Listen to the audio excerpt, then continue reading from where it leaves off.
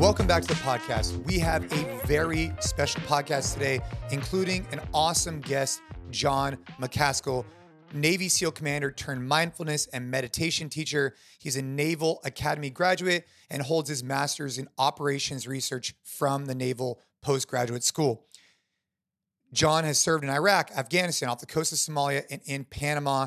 He serves as the Deputy Executive Director for the Veterans Path, a nonprofit organization that works to introduce meditation and mindfulness to veterans to bring them a sense of peace, acceptance, transformation, and honor. Now, how we got here. I am very passionate about supporting law enforcement groups, and we have had the privilege to work with CBP, Customs and Border Protection, in particular, their SRT unit. And over the years, what we've worked on with them is a variety of different things, including monthly webinars where we bring on different subject material experts and I interview them to deep dive into questions the SRT team has and or provide feedback so we can enhance that group. Well, as I was on a webinar or call with John, I was blown away by his expertise. I was blown away by the impact that he was going to make for the SRT, that I asked if we could have permission to release this publicly because I just thought it was such a profound impact on lessons that he's learned about how to utilize breathwork and meditation.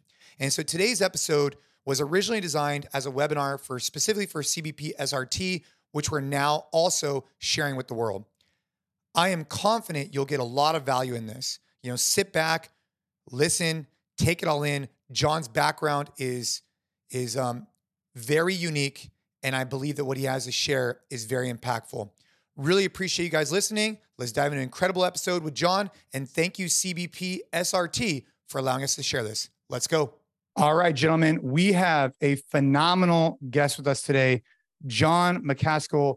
It is a pleasure to have you for an opportunity to speak to the CBP SRT folks about all the lessons you've learned about meditation, about breathwork, about the different things that you've incorporated in your life that have made a dramatic difference. These guys, they're out there, they have a difficult job.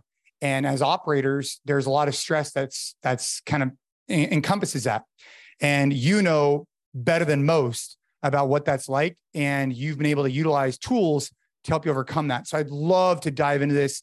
Perhaps we could just start off, John, with just a little bit more about your background and how you even got to where you're at today would be really helpful. Yeah, right on, Jason. Well, first off, it's an honor to be here with you and speaking with this audience, man. It's an audience that is near and dear to my heart. I work with CBP over at their Leadership Institute, and I do some work with them there, and always such a great crowd, such great work that you all are doing. So thank you for having me. That said, a little background on me. I'm a retired Navy SEAL commander. I served in the SEAL teams from 2003 until 2020. I was prior enlisted prior to that, and then did some time at the Naval Academy. And in 2005, I was involved in an operation that went sideways, and we lost a lot of guys. I'm sure you guys have all seen the movies or read the book about Lone Survivor, Operation Red Wings. Well, I was connected with that operation. I was not on that operation, but I was supposed to be, and things changed towards the end there, and ended up sitting in the Joint Operations Center. So on the phones and the radios, kind of helping to run the logistics and administrative and control side of the operation. And I was there when the guys were compromised in the field. I was there when it ended up being a firefight, and got the call from Michael Murphy that, guys were dying on the battlefield. And then was there when we got news that the helicopter had been shot down. So, a lot of my friends, buddies, and people who, I knew their families, I knew their wives, their kids, that kind of thing. And so it was that particular operation actually underpinned a lot of the anxiety and depression and survivor's guilt that I felt really for the rest of my time in the SEAL teams almost. And I got to a really dark spot where I was considering some fairly dark options, and I was self-medicating with alcohol and prescription medication. And I went and saw a counselor, and the counselor had a lot of patience and also had a lot of, honestly, a lot of balls because he stepped up and he's like, "Hey man, I want you to I want you to try this stuff, mindfulness and meditation. And I laughed at him in his face initially. And I was like, Doc, I've got some serious stuff going on. I don't know what this hippy dippy woo woo stuff is going to do for me. And he was like, well, John, what if I told you if I had a pill that you could take that would improve your performance, both professionally and personally, both mentally and emotionally and physically? And I was like, yeah, Doc, if that's a pill I can take, I'll absolutely take it, because as a special operator, much like many of you guys listening to this, you're always looking for an edge, whether that's an edge over the enemy or whether it's an edge over your buddy right next to you, right? You're always looking for an edge. And so I was like, yeah, Doc, I'd take that. And he's like, well, it's not a pill. It's meditation. I want you to try meditation out. So I tried it out. And the next day I went home and downloaded an app and sat down to meditate for an hour. And it lasted about 17 seconds before I was angry and frustrated, and my mind was on anything except that meditation. And I went back to the doc. I'm like, Doc, man, that meditation stuff is a bunch of bogus. It's not what you told me it was. It's not going to change me. I am not a person who can meditate. And he said, well, what did you do? And I told him what I just mentioned to you. And he said, well, that's like lining up at the starting line of a marathon without ever having run a step before. It's like going into the weight room and getting under 350 pounds on the bench press, and you've never lifted weights before. And now he's speaking my language, right? So I'm like, okay, well, how do I start? And he introduced me to box breathing, which many of us in the tactical space have been introduced to before, but it hasn't been called meditation or mindfulness. They're like, hey, we want you to control your heart. We want you to control your breathing so that you can shoot better, be better under control in the shoot house, on the range, that kind of thing. So I had done that before in the SEAL team. So I was like, well, Doc, I've done that. I can do that. So if you're not familiar with box breathing, it's basically breathing in for a count of 4 or 5. That's the first edge of the box. Holding for a count of 4 or 5. That's the top of the box. Breathing out for a count of 4 or 5. That's the next edge. And then holding for a count of 4 or 5. That's the bottom. And you do that, 4 or 5 times. And what you're doing there is you're tapping into the parasympathetic state of your nervous system, parasympathetic side of your nervous system, which is calming you down. And, I, again, used to do that before I'd go into the kill house or on the shooting range so that I could shoot better. But then I started applying it in my personal life here after this doc had reintroduced it to me, and it would make me feel more in control, more in the present moment for a while. And then I would get cut off by some jerk in traffic. And then I'd be back where I had been before. And then I would do that breathing in traffic, and it could calm me down in traffic. And I started to do that regularly several times, 5, 6, 7 times a day. And I started to see how it helped me handle issues where I would normally get anxious or stressed or sad. And it brought me back under control so that I could respond to things rather than react.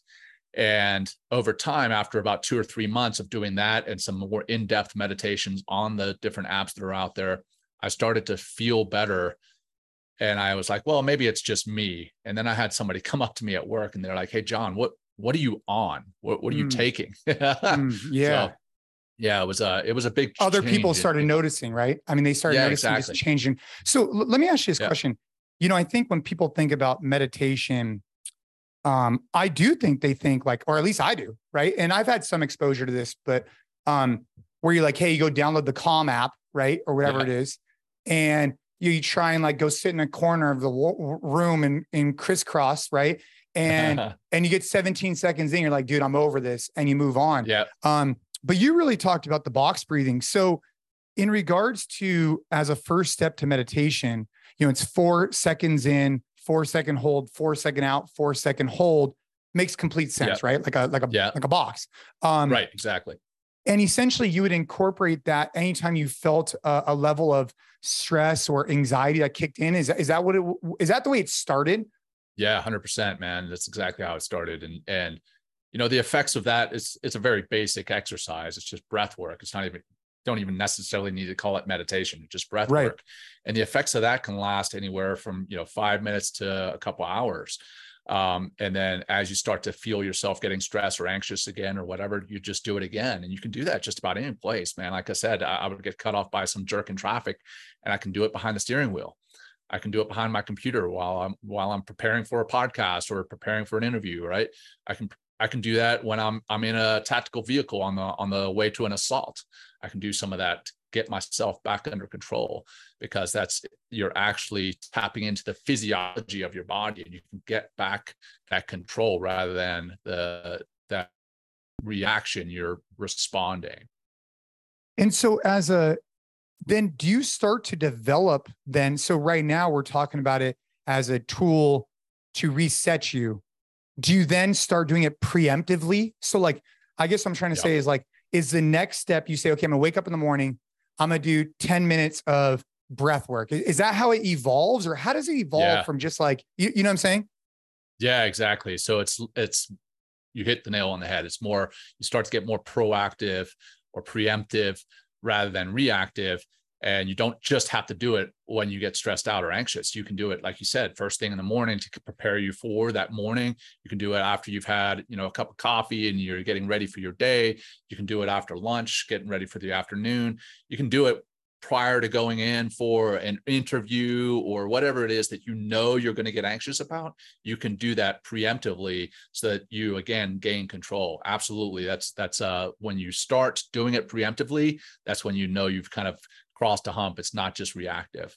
So taking it from box breathing, you are overcoming survivor's guilt and plus a variety of other things that many, many people cannot fully understand, especially the way you told me the story prior, not to, bring that up. It's just the way you shared it. It was just so, it was just real. It was just, these were your guys and it was a very big deal. And for you to be able to utilize breath work to overcome a lot of this is like super fascinating to me, because most people will never experience that level of, I guess for lack of a better term, adversity at that heightened. So for you to be able to do that without drugs and alcohol or whatever. So it started off with this breath work in terms of the box breathing, but talk me through how that translates to like actually making a change in your mindset. Like, how do you, I guess, what's the next step? So we talk about now proactive, preemptive, et cetera, but like, it can't just be box breathing, right? It has to elevate from there. Yeah. So a lot of us, just about everybody, has had some level of trauma in their lives, right? And that trauma, most of us don't want to deal with it. We box it up, put it in a basement to be dealt with later, or never to be dealt with at all, to the point where a lot of us actually forget the trauma that we were exposed to. But if you've ever read Bessel van der Kolk's book, The Body Keeps the Score, that trauma manifests itself in your body. It manifests itself in your personality. It manifests itself somehow in you. And the only way to keep it from doing that is to address it. And I tried to do that through counseling initially, but I didn't even know what I needed to address. And when I sat down to meditate, when I got a little bit more in depth than the box breathing, and I started to do, longer meditations, more in depth, some of that stuff that I'd boxed up bubbled to the surface. I'm like, oh crap, this is stuff I should have talked about, months ago or years ago, decades ago. And now it was there at the surface. Now I was able to go and talk to somebody about it and process it. It was painful when it came back up. The term triggered that we all hear, I had been triggered, and I was like, crap, I need to go and talk with someone. And it felt really tough initially, but once I had it there to address and to speak with somebody about it, the meditation and the talk counseling together were much more effective. Going to talk counseling by itself can be very effective, but a lot of the time we don't know what we need to talk about. And this allowed me to figure out what I needed to talk about, bubble to the surface. And then I was able to do the talk therapy, some of the other modalities that are out there, hypnosis, some of those that now I was able to address these things in a much more healthy and productive way. And then I was able to get past it. And so it wasn't the meditation alone. It was all of it together. Yeah. So just to kind of pulling on that thread, I haven't thought about it through that lens the same way. So the book you referenced was Body Keeps the Score. I'll have to go check it out. I've never heard of it before. Yeah. So you talk about trauma, then it manifests, and then you need to address it. I like the way you're describing this, because if I could summarize what you're sharing, it's that through breath work, which then leads you to like a longer duration meditation, which I like to hear more about from you. Sure. does then your mind start to open and you start unlocking where the actual real trauma is at? Is that what you're talking? So you could then say, okay, the real trauma I'm dealing with is from, 1985 or whatever it is, right? Yeah. And I need to go talk to Bob about this or whatever it is. Is that Right. what okay. All right. Yeah, exactly. Like, I can't put I can't put it. It's going to happen in different ways for different people based on the trauma they experienced and when they experienced it, and also how their body and their mind address it. But yes, that's the kind of the distilled version, is that you get to find these traumas.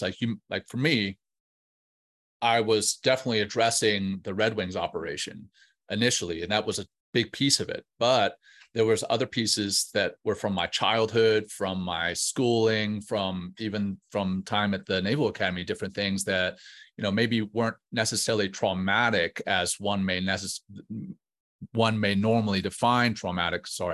But something happened to me that changed me, and I didn't even really think about it. And once I was able to address it, that's when I was able to move on and move past it. And, there's a saying about dealing with trauma, and that the only way through it, or rather the only way to get out of it, is to go through it. And, most of us think, well, I'm just going to box it up and put it away. And that's not going to be healthy for you. And yeah, that the book, The Body Keeps the Score, is just, it's an amazing read by Dr. Bessel van der Kolk. And it is all about how trauma manifests itself in the body and the mind if you don't work through it. So, kind of backing up just for a second, the box breathing, like we shared, I think makes total sense to me. How do you then go from box breathing to this next layer of meditation? And what is that next layer to then start unlocking this, to get out of it?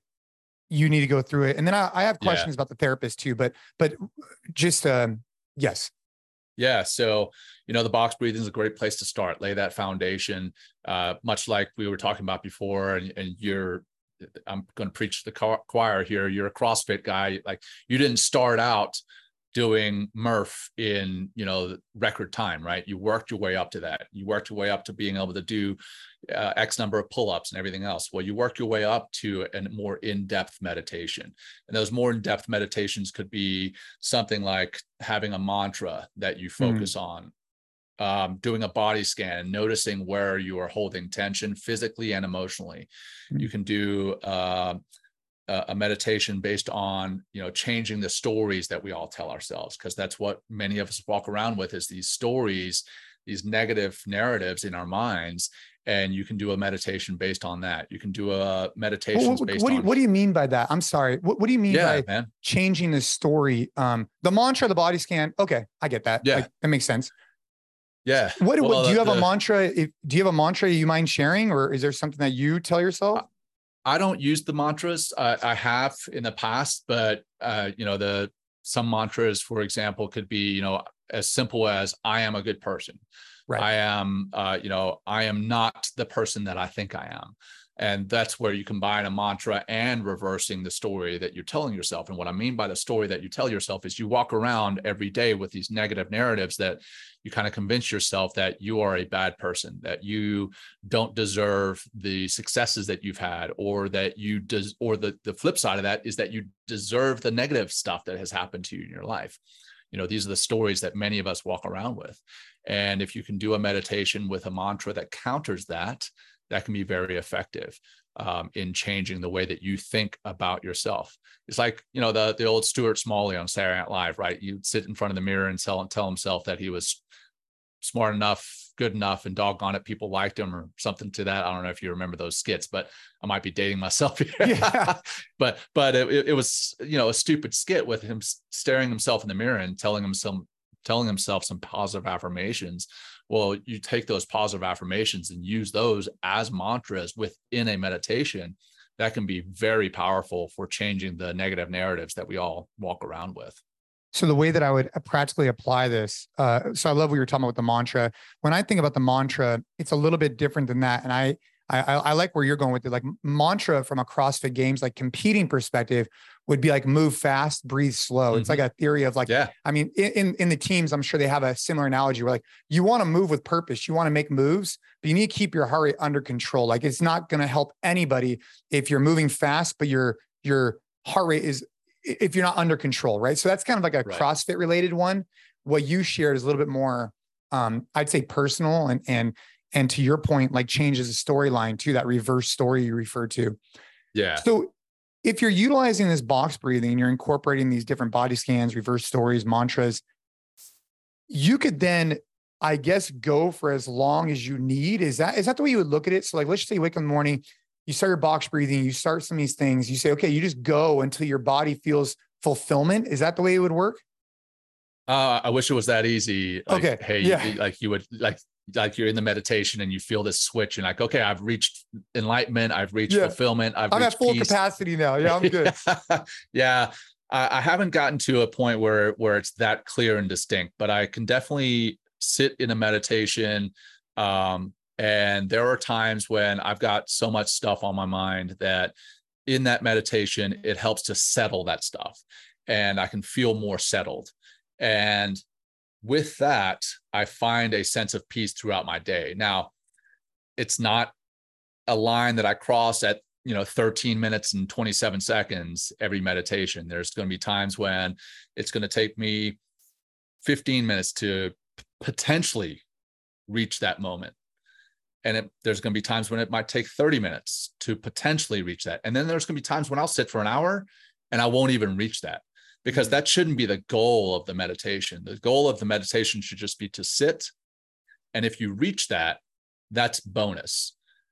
And when you sit and you don't reach that, you have to understand that you still got something out of it. You still got some time alone, doing some introspective work, being at peace in your mind. It's just like the times when we go to the gym, right? We stay consistent. We hit a workout and we're like, man, that workout just was not that great, but it was still a workout and you're still better for it. So the meditation may not be that great, but it's still a meditation and you are going to feel better for it in the long run with consistency.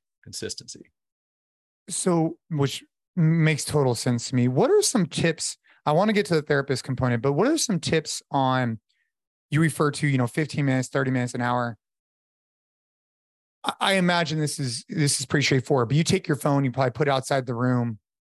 What type of things do you do to set yourself up for success? And what environment do you find it most successful in? So speaking for myself, I find that, sometimes I just feel like there's just a lot of noise in my head, not necessarily negative noise, just like noise, like we got to do this, we got to do that. Let's go. We got to elevate here. We got to make this move. I got to go play catch with my son. Like all these things, not so much negative, but just a lot of noise. And I find that the cold plunge, and particularly I'll refer to the sauna. The sauna is a place where I could find my breath a little bit better and I could actually relax myself more. Do you find anywhere is better than another, or how do you do that? Yeah. Well, you got to kind of experiment and see what works for you. Like you mentioned, you found the sauna. Some people, the cold plunge does work for them, although that's a pretty intense way to find your breath. And it's pretty short. Yeah, it's pretty short. Yeah. Right.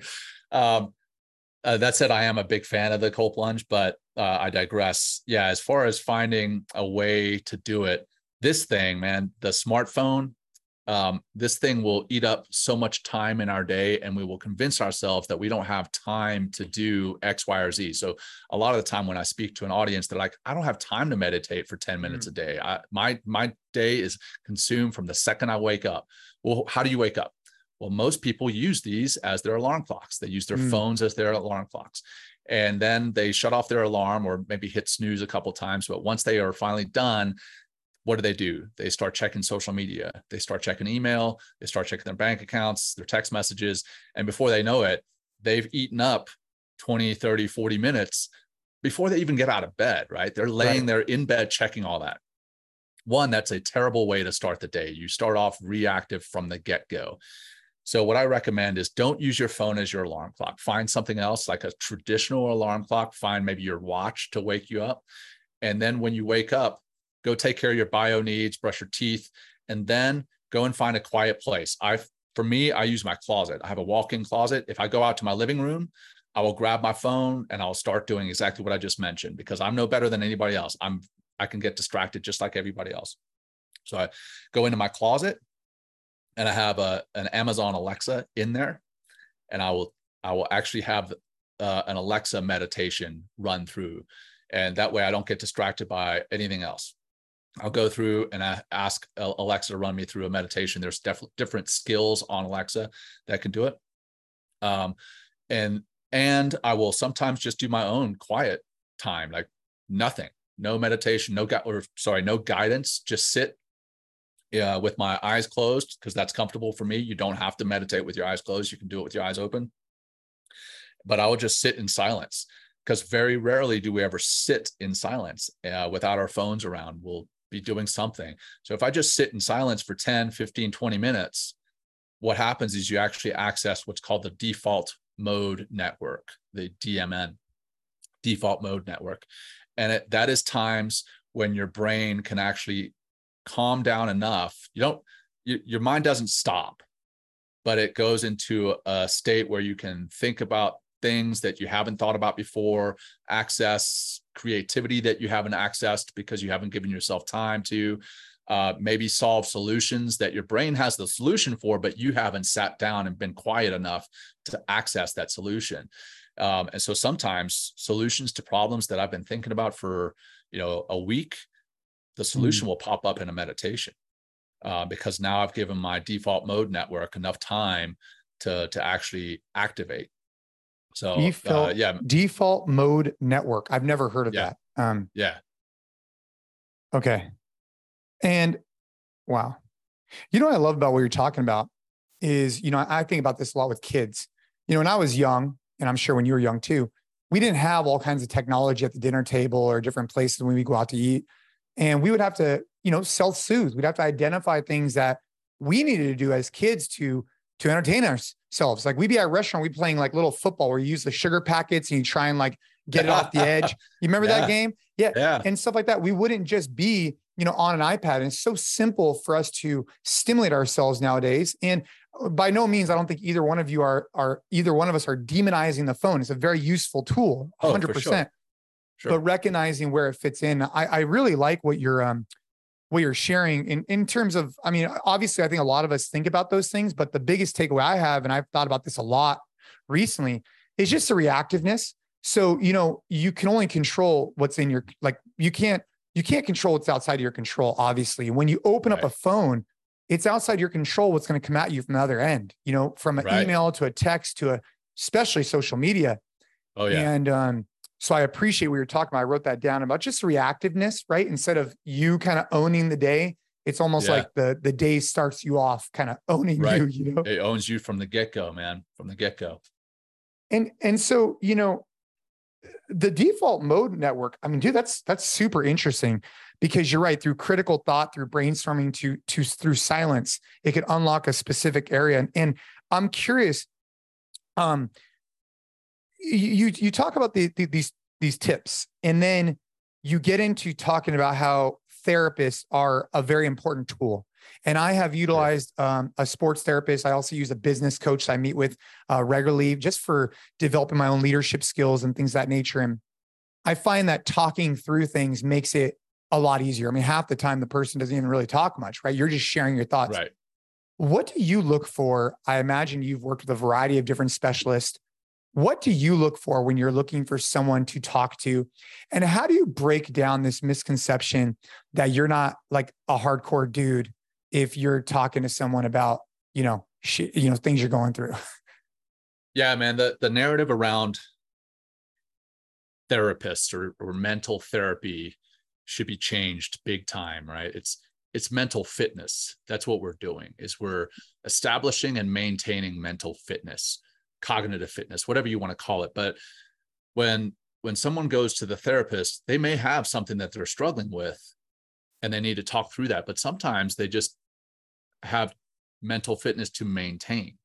And so what I started doing towards the end of my military career, when I was seeing a therapist regularly, I had this big calendar that sat behind me, and I wrote mental fitness appointment. in big letters, and I highlighted it. And the guys would come by and they see what is that? What is mental fitness? Are you going to a mental gym? What is that? Yeah. Or I would get the other side and people are like, hey, sir, you okay? Everything all right? I was like, yeah, man, I'm doing great. I'm just trying to maintain my level of mental fitness. Because again, coming back to the fitness analogy, right? The physical fitness analogy, what do? We go to the gym, we get in shape, and then we want to maintain that physical fitness. Well, we're not physically ill. That's not what's driving us to the gym. We want to feel better. We want to look better. We want to be stronger, faster, those types of things. Well, the same thing with our minds is that we want to feel good. We want to be better, faster with our minds, stronger with our minds. And so the narrative needs to change there. So rather than calling it mental health, mental illness, or anything, I call it mental fitness or cognitive fitness, and maintaining, establishing and then maintaining that. Now, to answer your next question about, what am I looking for? I do like to have a therapist that brings out what I already know. A lot of the time I'll sit there and, they won't ask that many questions, but they'll get me to talk. Right. And when I'm talking, something will pop up and I'm like, shit, I can't believe that just popped out of my mind. I've known that this whole time. Right. I'm sorry if I don't know if no, you can swear. Yeah, it's fine. It's all good. No, you're totally right though. Yeah. Keep going. I love this conversation, by the way. There's a lot right of, on, man. A lot of takeaways, I think, for me and for everyone that's listening to this. Good. Thanks, brother. I appreciate that. Well, yeah. So a lot of what we need to establish and maintain our mental fitness, we already know. And it might be from, having a conversation with your spouse, or to having a certain level of conversation with your children or your coworkers or whatever it is. Maybe it's just a deep conversation that you need to have with yourself about where you are. A lot of the time that bubbles up through being guided to the answers, not being given the answers, right? So I do not like a therapist, and this is my opinion, so I'm going to preface it with that, but I do not like a therapist when I walk in and within the first 2 minutes, he or she is telling me, hey, you need to do this, you need to do that, you need to do this. You don't even know me yet. Like, get to know me, get to know what works for me and what doesn't. Don't just give me something that's off the shelf that has worked for 5% of your patients. Give me something that is tailored to me, and most of the time that's going to come through talking to me, and most of the time it's going to come from me. I'm going to come up with my own ideas of what I can do to address that. Maybe it is coming back to the phone. Maybe it's addiction to technology. That is one thing that I have struggled with in the past. Is it the dopamine fix that we get from social media and email and everything else? That's a drug, and it's tough to break the addiction there. Well, when I sat down with a therapist a couple months back, I go every 2 weeks to a therapist, whether I'm feeling great or not, I go. And a couple months back, I was talking through exactly what I was just mentioning about the time management. I was like, I just don't feel like I have enough time. And we sat down for a while, and she's like, well, how much time are you actually spending on your technology? I was like, damn, it's right there in front of me. It's right. Yeah. Break down your day for me, every minute by minute. Tell me exactly where, it's the same idea with working out, right? We hear this a lot. I don't have time to work out. It's like, dude, come on. Like I just told you, I just sprinted 1.5 miles, and I'm like, it took me, 9-10 minutes. And that's not a lot of time. I mean, that's the same amount of time that people probably, to your point, are looking at whatever and just wasting their time on or whatever they are. Yeah, man, they're getting sucked into it. And again, I don't want to knock those, because sometimes you do need to just have some passive entertainment, and I'm all for that, but you have to have those boundaries, right? So I think the technology is great for many, many things, connecting people that never have been connected, never would have been connected in ways that we never would have been connected. But we can also get down those rabbit holes, and before we know it, we burn up a lot of our time. So coming back to your question, my day to day, it varies greatly day to day, because I'm an entrepreneur like you are, and we're kind of doing a lot of different things all the time. But I time block from 5:30 in the morning until 8:30 in the morning for working out, eating right, and spending time with my family. And then the evening is something to that effect as well. Like the Similar, evenings yeah. are untouchable, right? I very rarely break on my evenings to, do a Zoom call or anything like that, because that's time with my family. Now, in between those two time boxes, I do have a virtual assistant, or not a virtual, an executive assistant who I've hired to help me manage my time, because that can get away from you real quick. I mean, as a matter of fact, she helped to set this call up, right? Yep. So yeah, so she's fantastic. But identifying what your priorities are, looking through your day and making sure that everything in your day is in line with those priorities. I think that's absolutely critical. Again, most of the time, we will end up scheduling things that don't even align with our priorities. And we say, you know what, that needs to go away. I don't need to have that phone call with this person or that person. I don't need to, jump on social media at this time or my email at this time. Block out those times as well. Block out, hey, this time is for social media. This time is for me to check my email. Having your email up the whole time in front of you when you're on a computer, it's one of the worst things there. Because it's tough because it just pops. It just pops. Bing. And what's the first thing you want to do? You want to check that email and you want to answer it. Yeah. Well, now you've gotten yourself out of that state of flow or that zone or whatever you want to call it, and you can't focus on what the task at hand is. And and you get distracted real quick. Sorry, go ahead, man. Yeah, you brought up this idea of mental fitness, and I want to just go back to it real quick, because I refer to my when I was competing professionally in CrossFit, I was using a sports therapist, right? And it always sounded like cooler to me, like, hey man, I'm using a mindset coach to help me perform better. Like, it wasn't like a representation of my life. It was just, but what ended up happening with this guy was 90% of it was not even fitness related. Like it was everything else going on in life. And it was just 10% that was actually about the competition, right? Or maybe 30%, whatever. And, looking at it this way, in CrossFit, there's this fitness continuum. And the way you look at it is that you go from sick to fit along this continuum. So imagine like there's like a line, or it's a linear progression. And at the bottom, you'd consider someone sick if they can't, get off the couch. Their resting heart rate is, 80 beats a minute or 100 beats a minute. They, their blood, body fat is 30, whatever. Then as they get well, their body fat is at this percent. They could deadlift maybe their body weight, whatever. And then there's like fitness indicators. Then you have fit, which is, deadlift 3 times their body weight, 8% body fat, resting heart rate of 40, 50 beats a minute.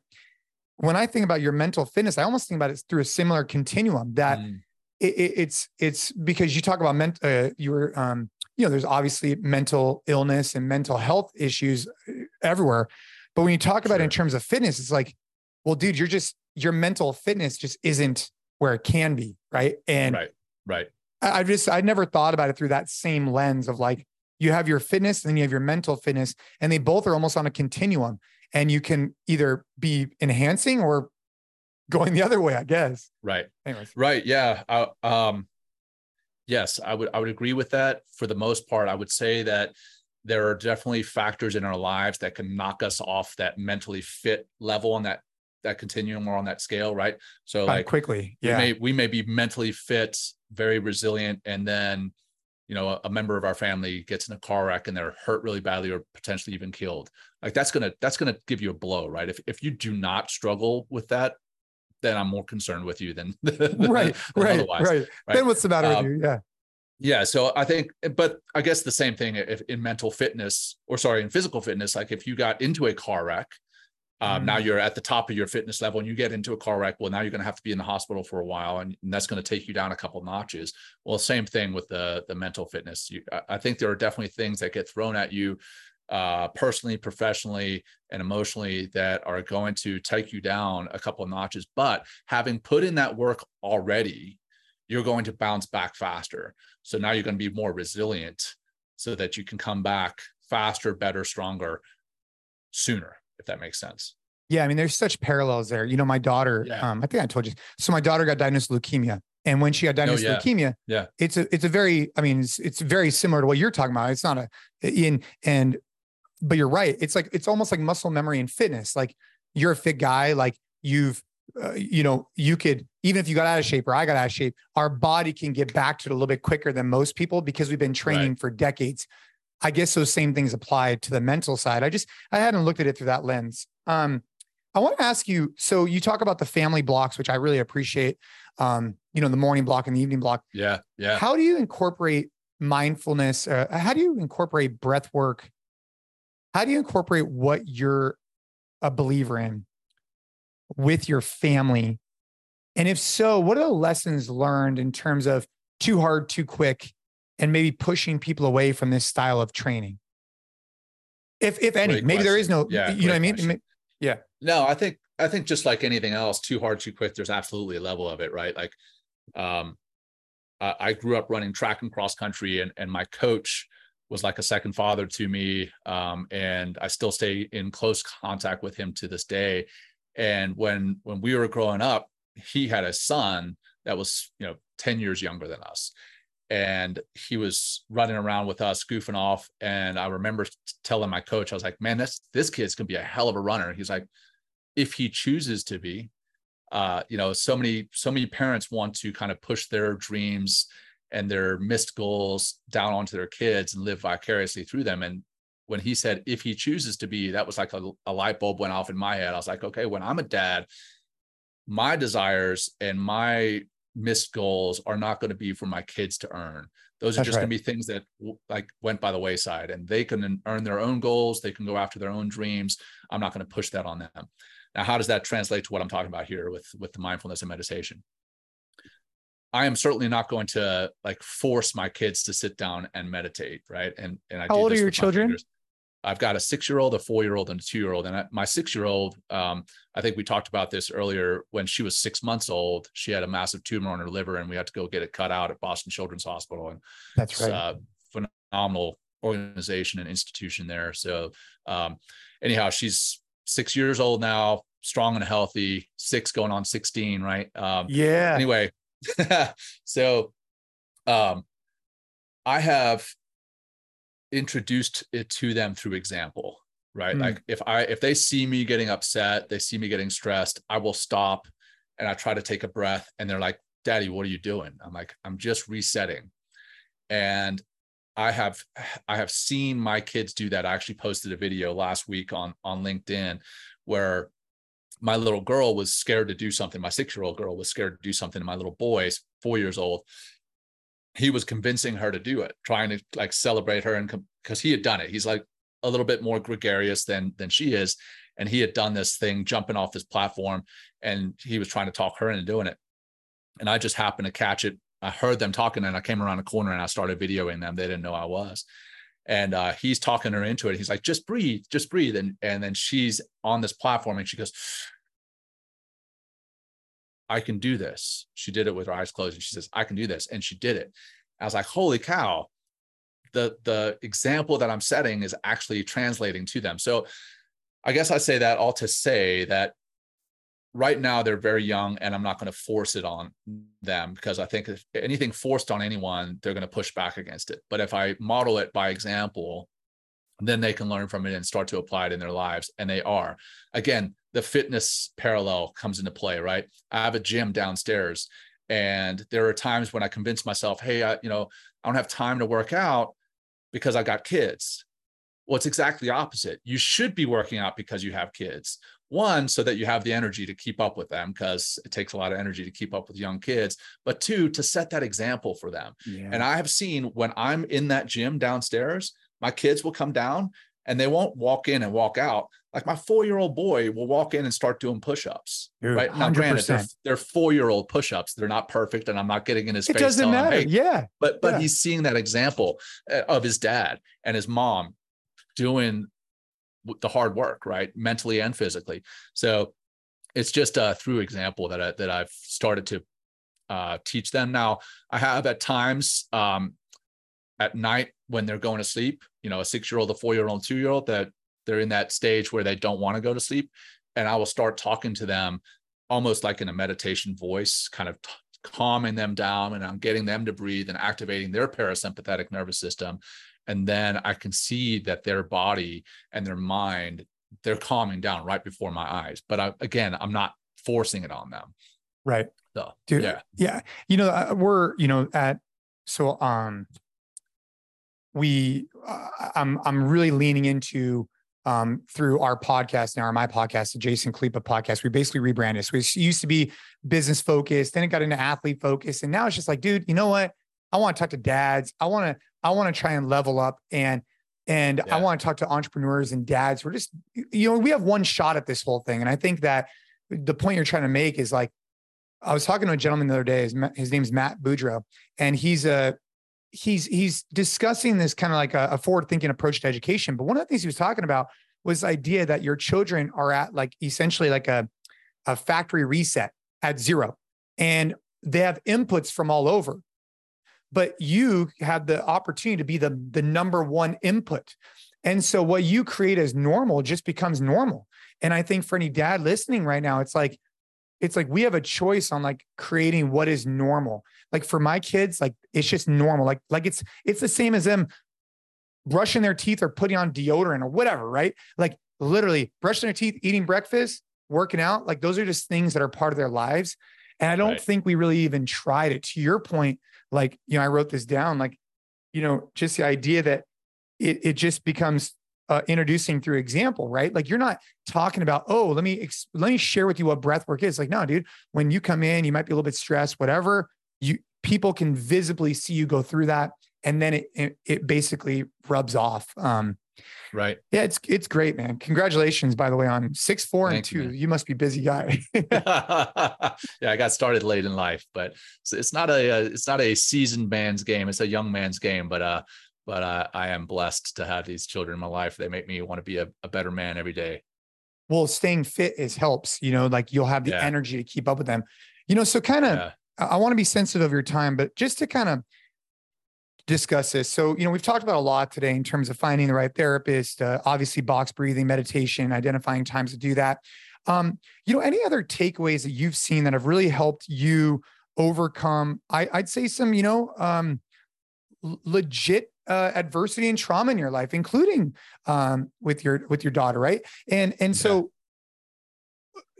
just to kind of, again, talking about this mental fitness side, and any other kind of tips and tricks that you've incorporated that maybe take it a step further or that open up people's minds. I just feel like you're a great person to have this conversation with. So I want to hear more. Well, I appreciate that. Brother. Well, I will start with developing a support network, a support network of friends, of family, of work colleagues, and clearly articulating to them what it is you want to do, whether it's, get better mentally, to get stronger in the gym, or to, I don't know, maybe run a marathon, whatever your goal is. Figure out what your goal is, write that goal down, write the action steps to achieve that goal, and then share those action steps with your friends, your family, your colleagues, your support network. Because as you write those goals down, you're more likely to succeed. And then as you share those with people who are going to hold you accountable and support you in the pursuit of those goals, you're much, much more likely to achieve that. And now you're like, okay, well, you're talking goals and you're talking mental fitness, mental health. They're not counter to one another. A lot of the time, feeling better mentally is a goal. And that can look like going to the gym. Maybe that is not just meditation, but maybe it is going out and doing something healthy for yourself, eating better. Maybe that's your goal, right? And you share that with your friends, your family, your colleagues, your support network, whatever that looks like. I think that's a critical piece.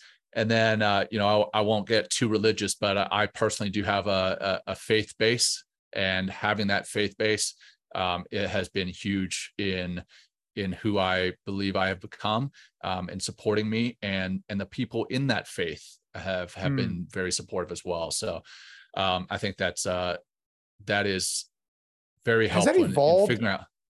Just, on the faith, has that evolved over time? It has, man. Like from being overseas to when you were back, like it just kind of evolved, right? Like your relationship. Yeah. And I won't say it always positively evolved. I think there was times when it was definitely negative. Times when something that I was struggling with caused me to lose that faith, or at least lessen the strength of the faith. But yeah, it's been and continues to be an evolution. That relationship that I have with who I believe to be my higher being is always evolving, and I believe it's actually strengthened through mindfulness and meditation. A lot of people, I'll just tell you, my faith is I'm Christian, and a lot of people in the Christian faith will be like, oh, well, meditation is not Christian. I'm not going to get into that argument here, but I believe personally that meditation has bolstered my walk in my faith, because I can tune out some of the noise that is out there in the world, and I can tune in to what I want to learn from my higher being, who I believe my higher being is. And I think that without that, it's not as clear or profound. That relationship is not as clear and profound. So, yeah. Dude, I love it. I appreciate it. Yeah, I think that evolution of that relationship, I can only imagine for you, especially with what you've gone through in your life and what you've seen, how that evolution has continued. Well, on behalf of myself, everyone listening, right? The CBP, the SRT, we just want to thank you, man. Thank you obviously for your service, but also just for taking your time, right? And sharing your insight. I'd love to do this again. I think that we could, there's more to unpack here, but I think for what this is, there's a lot to unpack for today. So I appreciate you. Where's the best place if people want to kind of know more about your story, or engage with you maybe as a speaker or whatnot? Where's the best place to go?